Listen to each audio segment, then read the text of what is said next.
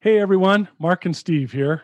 Before we get started today, we want to let you know about Dare to Connect, our new online interactive video platform. For less than the cost of a therapy session, you and your spouse get live access to both of us 3 times a week. Each 30-minute live group support session provides interactive mentoring and healing for addicts, spouses, and couples. If you're loving our podcast and our unique style of bringing you recovery, you're going to love Dare to Connect. To learn more, go to daretoconnectnow.com. We're looking forward to seeing and working with you.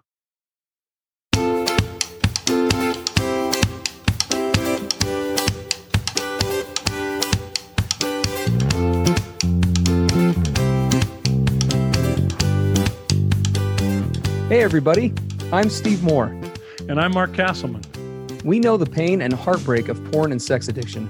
And we know the triumph of breaking completely free. Every day, we help our clients find hope and healing. Join us in the fight to take back your life, your marriage, and be stronger than ever. This is the PBSC Squared podcast.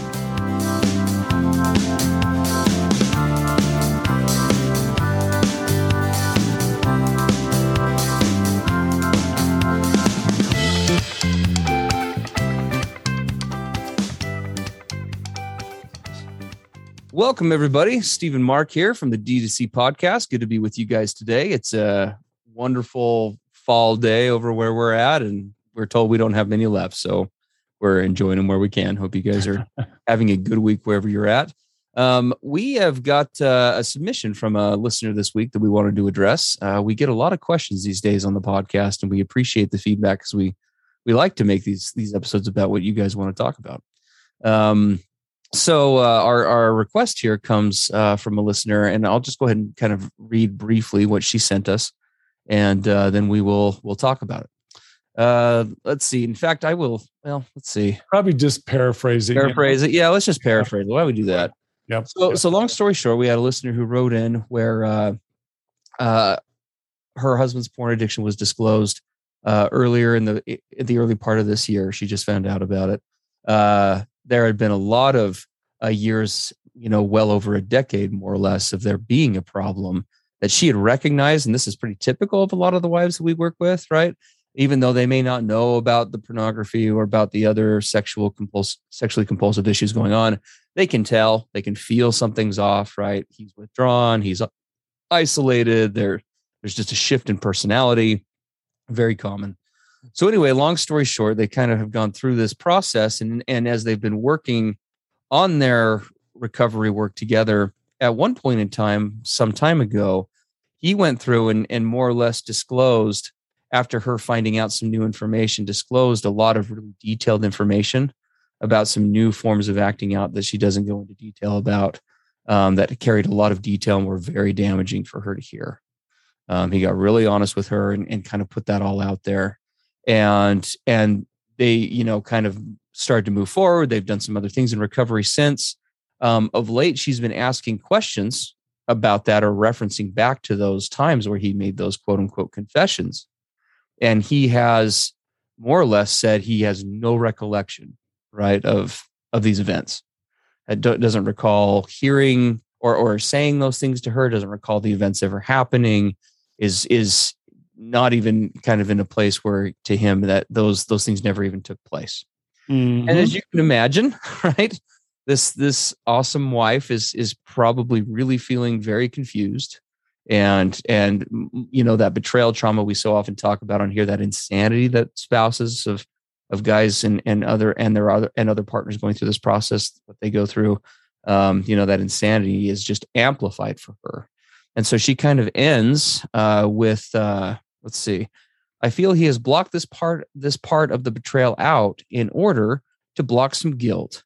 But so is it that, or that he maybe is simply just lying now because he has shame for those specific acts? And then she just asks us, do you have any advice or thoughts on where that happens, and have we seen that before?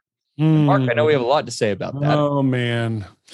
Well, so here's the tough part about this, and this is the proverbial gaslighting insanity trap. Yeah. And So here's how it goes. You have some intuition as a spouse. You either know stuff's been going on or you sense it's been going on. You start to see signs. Maybe your partner begins to be open and vulnerable about some things, but is hiding other things.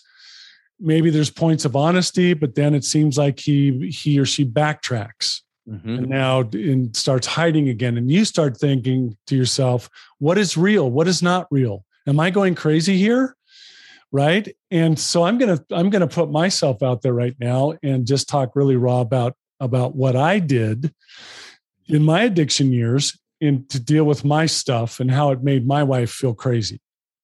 So we as addicts, when we start to, quote, come to ourselves, where we realize that the behaviors we're engaged in are destructive, this isn't really who I am, this isn't what I want, this is starting to create some really severe problems in my marriage, in my career, in my family relationships, and my well-being, right? Whatever it is, you get to the place like, this has got to change.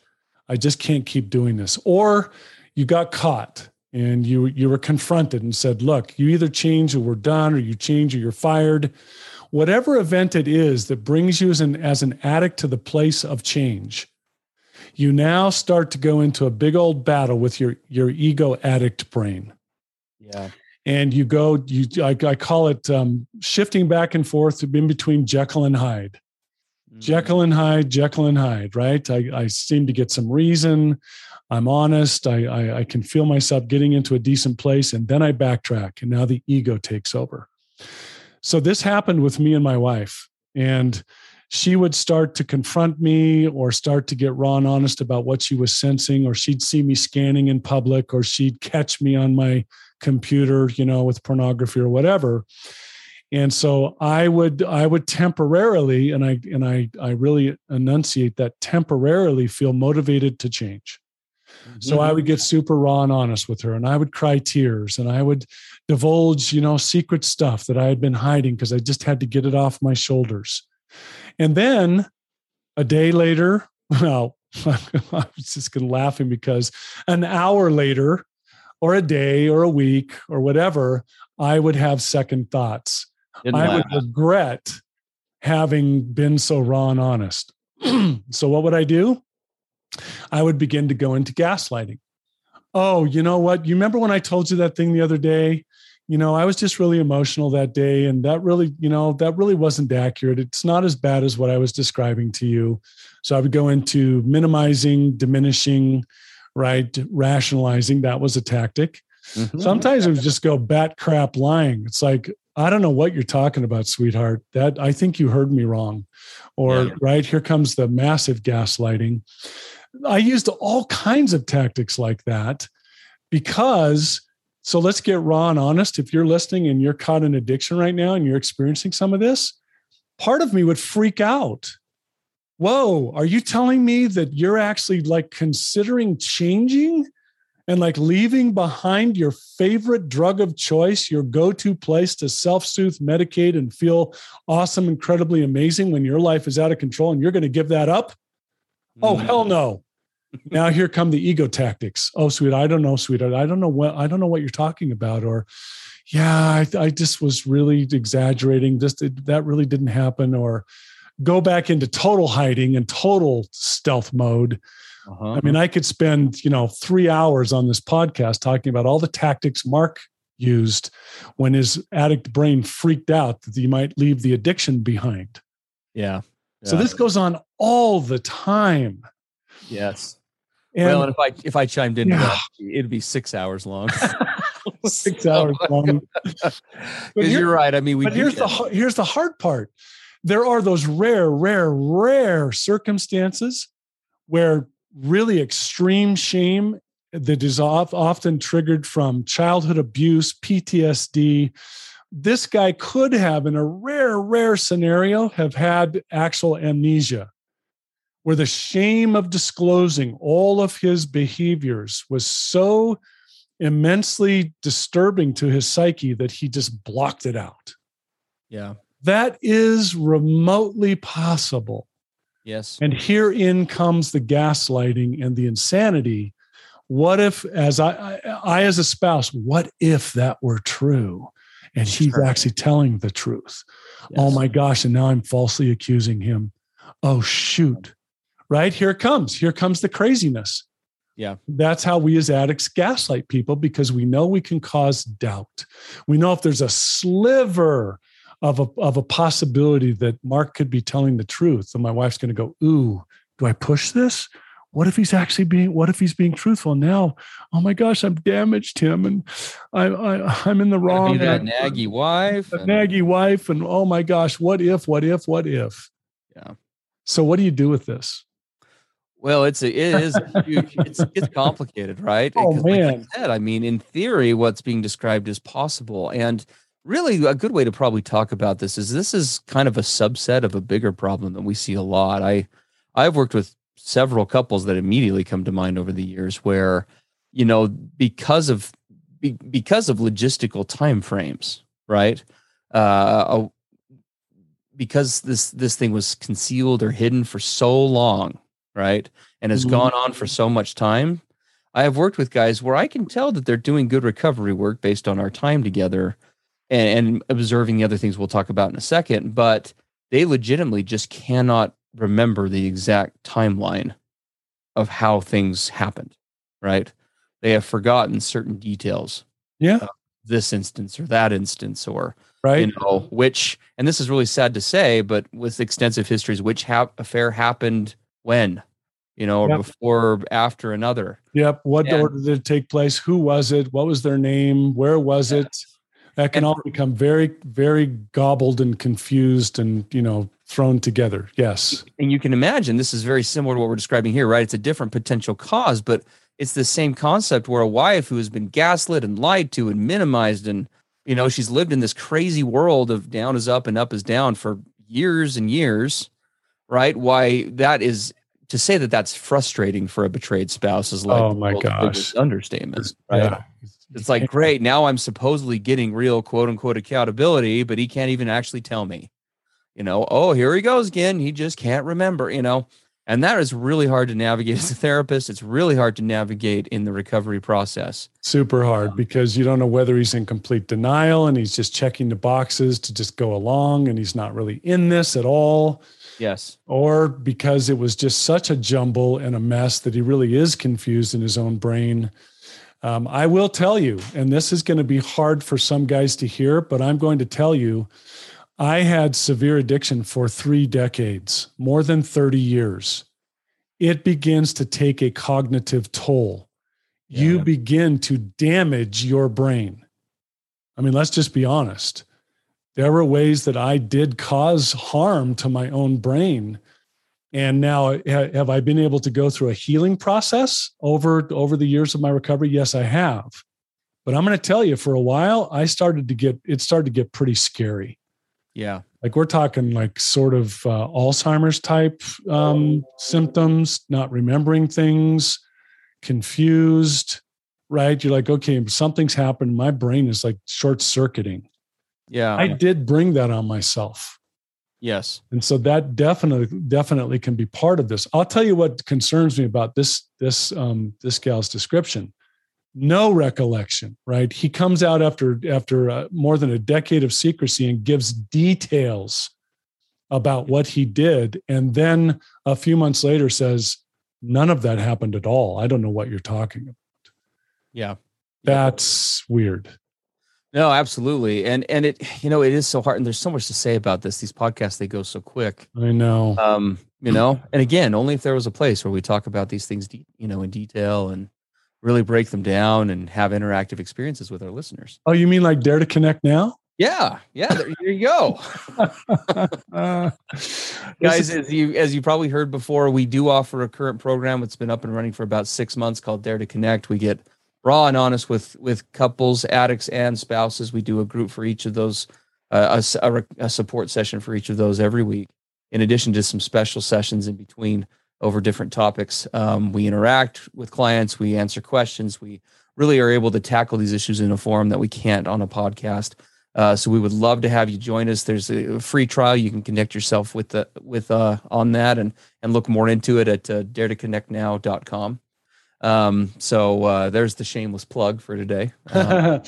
But it does. But if we were to kind of give some quick thoughts, right? Yep. Really What do you? Because we could banter back and forth all day long about who's telling the truth, who's not, what's accurate, what's not. Is his brain really shot to crap so he can't remember thing or not? Yes.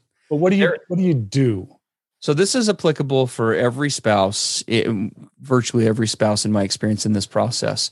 It is totally natural for the human brain following betrayal to try to remap out new reality. And oftentimes that comes with a really strong push and urge to try to map out the details, not just of where we're at now, but as a part of that to try to map out every detail from the past. And the details from the past are absolutely critical and important to recovery. They absolutely are. But there has to be a recognition that in our experience, finding safety in the details, there is a ceiling to that. And it will only take you so far as recovery goes. Long-term real recovery will take things like that and build on that base and comes from being able to adopt and recognize kind of an overview, bird's eye, global view of his recovery efforts and the changes that you are seeing as a spouse across the board.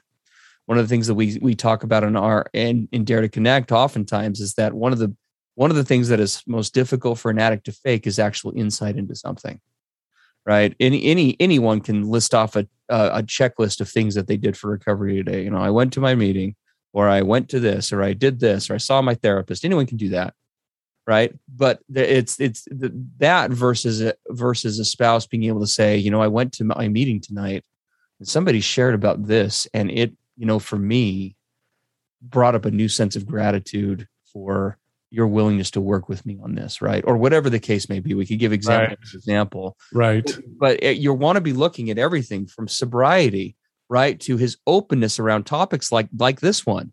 If you bring up and you say you said these things, does he immediately get defensive and reactive? Is he willing to entertain the possibility that maybe that did happen? Right? Is he open to new information? Is he willing to explore the pain with you? Is he still getting defensive? Is he developing out coping skills? Right? All of those things taken into account, that is where you're going to find that long-term safety and or insight into, should I stay or should we not? Right? When it comes to this relationship. Right. So what's his level of willingness, openness? Is he getting raw and real and authentic? Right. Can he vocalize his emotions? Can he sit with you when you're saying hard things? Can he sit in the pain? Is he able to empathize? Is he able to explore hard things with you? Is he able to share what he's actually learning and how he's growing? Right? Is he able to talk? If you ask him on the spot, what's something you learned in your journaling last night? Is he able to answer you? Or be able to say, you know what, that's a great question. Let me go grab it and I'll share it with you. Right. Those are all hallmarks of good recovery that are much more difficult to fake than, by this point, to say talk is cheap is also the world's biggest understatement, right? So you want to be that. Those are the actions we look to. Yep. Talk is cheap. Show me. And that's how you can start to look at these difficult situations, right? Is he actually telling the truth about not remembering? Does he have something legitimately going on psychologically or neuroscientifically? Okay, that's important to try to get to the roots of, but how does it match up to his behaviors? Yes. What is he doing right now? Is there willingness, leaning in, sitting with you in your pain? Is he changing? Is he working? Is he all in? Yes, absolutely. Right? That's how you start to know if this other thing, what it is or isn't, is how does it stack up against all this other stuff that he's doing or not doing? Yes, absolutely. Really important to look at that. For sure. Awesome, guys. Well, thanks so much for letting us be with you today. We appreciate, as always, you guys reaching out and asking questions. Please keep sending them to us. You're welcome to send questions over at, if you head to the podcast website, over at pbscpodcast.com. There's a contact form on there. We'd love to hear from you and address your issues. And so appreciate being in this fight with you for your marriages, for connection, for recovery, and for sobriety. So, yep. We'll see you next time on PBSE. Have a great week. Everything expressed on the PBSE podcast are the opinions of the hosts and the participants and is for informational and educational purposes only. This podcast should not be considered mental health therapy or as a substitute thereof.